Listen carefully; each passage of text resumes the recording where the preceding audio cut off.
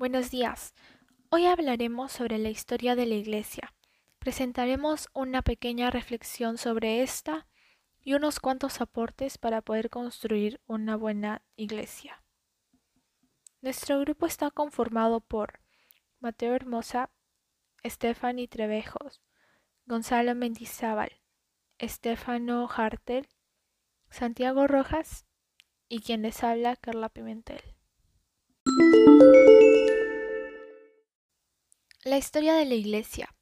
Edad Antigua. El hecho más importante de la historia de la Iglesia sucede en la Edad Antigua, el surgimiento del cristianismo. Esta edad se puede dividir en tres sucesos importantes, en el aspecto de la historia de la Iglesia, claro, y son las siguientes. La acelerada expansión del cristianismo en el Imperio Romano, desde el siglo I hasta el siglo V.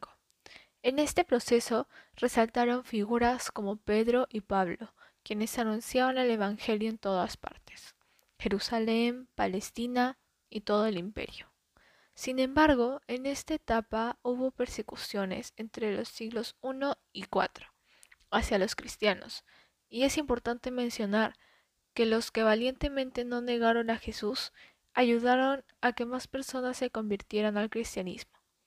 Asimismo, en el siglo IV se legalizó el cristianismo gracias al emperador Constantino, y en el año 380 se declaró el cristianismo como religión oficial del imperio. Edad Media. En la Edad Media se presentaron muchos retos para la Iglesia. Roma había caído y las comunidades bárbaras invadieron el lugar, y poco a poco la Iglesia pudo evangelizarlos y llegar a sus corazones. Sin embargo, no todos los retos que se presentaron acabaron bien. En esta etapa se produjo el cisma de Oriente en el año 1054. Este fue un suceso muy triste para la Iglesia. Esta se había dividido por diferencias culturales, sociales, políticas y hasta en algunos aspectos en la religión. Otro hecho importante son las cruzadas, desde el siglo XI hasta el siglo XIII. Estas fueron ordenadas por el Papa Urbano II en 1095.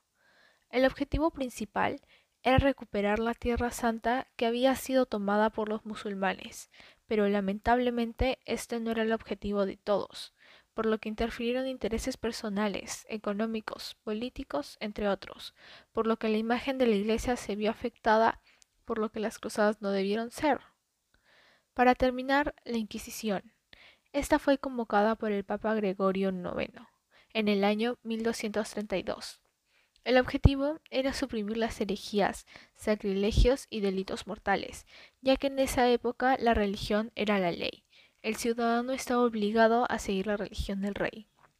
En el proceso se produjeron muchas torturas, ya que este era el método para la confesión de la persona que supuestamente cometió el delito.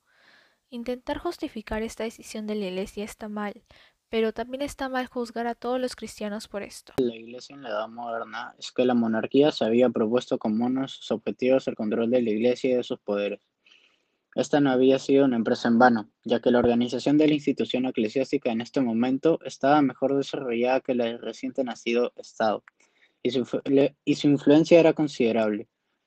Y de todo esto puede deducirse el empeño que pondrían los monarcas para hacerse con el dominio de la Iglesia y de sus poderes, pues de esta forma mermarían la influencia de ésta y así aumentarían la suya propia. Lograron en buena parte su objetivo gracias a la ideología realista y al título que lograron y ejercieron, el del patronato real, construyendo algo así como una iglesia nacional. Un ejemplo que ilustraría el vasto dominio y la gran supremacía de la iglesia en el siglo XV es la diócesis de Toledo. El poder del clero era muy notable y relevante en la sociedad de este periodo. El clero era el señor de era el señor de la vida y de la muerte, de la salvación o de la condenación eterna, regulador de las fiestas, dominante del espacio en las ciudades por sus catedrales, monasterios e iglesias, mecenas de las artes y de las letras y señor prácticamente de la opinión pública. Debido a la influencia que ejercían los sermones sobre una sociedad que era mayoritariamente analfabeta y que creía en todo lo que escuchaba. Y en cuanto a la iglesia en la edad contemporánea, se puede saber que, debido a la Revolución Francesa que impactó sociopolíticamente, la ideología de esta fue la ilustración de una fuerte postura anticlerical, provocando persecuciones contra la Iglesia.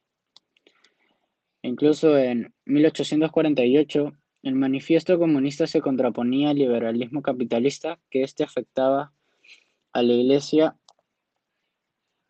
en su totalidad. En la Edad Moderna hubo cambios y dificultades. Querían construir una religiosidad más nacionalista. Se hizo una reforma, el Concilio de Trento, que aportó doctrinal y disciplinariamente. En la Edad Contemporánea, la Revolución Francesa impactó socialmente. Su ideología fue la ilustración de fuerte postura anticlerical, provocando persecuciones contra la Iglesia. En 1848, el Manifiesto Comunista se contraponía al liberalismo capitalista. En la reflexión sobre la Edad Media tenemos que la Iglesia fue dividida en Iglesia Occidental con sede en Roma y la Iglesia Oriental con sede en Constantinopla.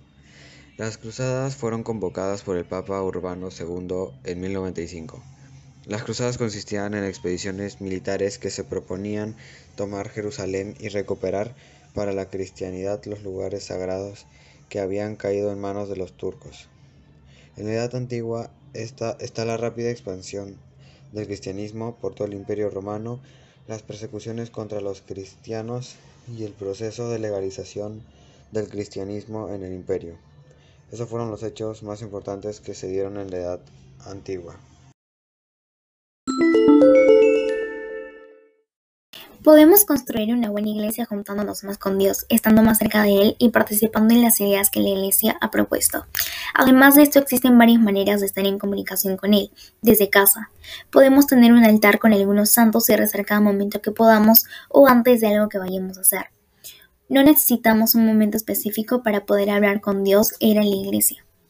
En el tiempo pasado existían métodos y reglas que tenían que cumplirse porque muchos tenían una perspectiva diferente de la religión. Ahora no se cumplen muchas de estas reglas que se observan en los tiempos de aquellos, porque varias de estas ya no son necesarias.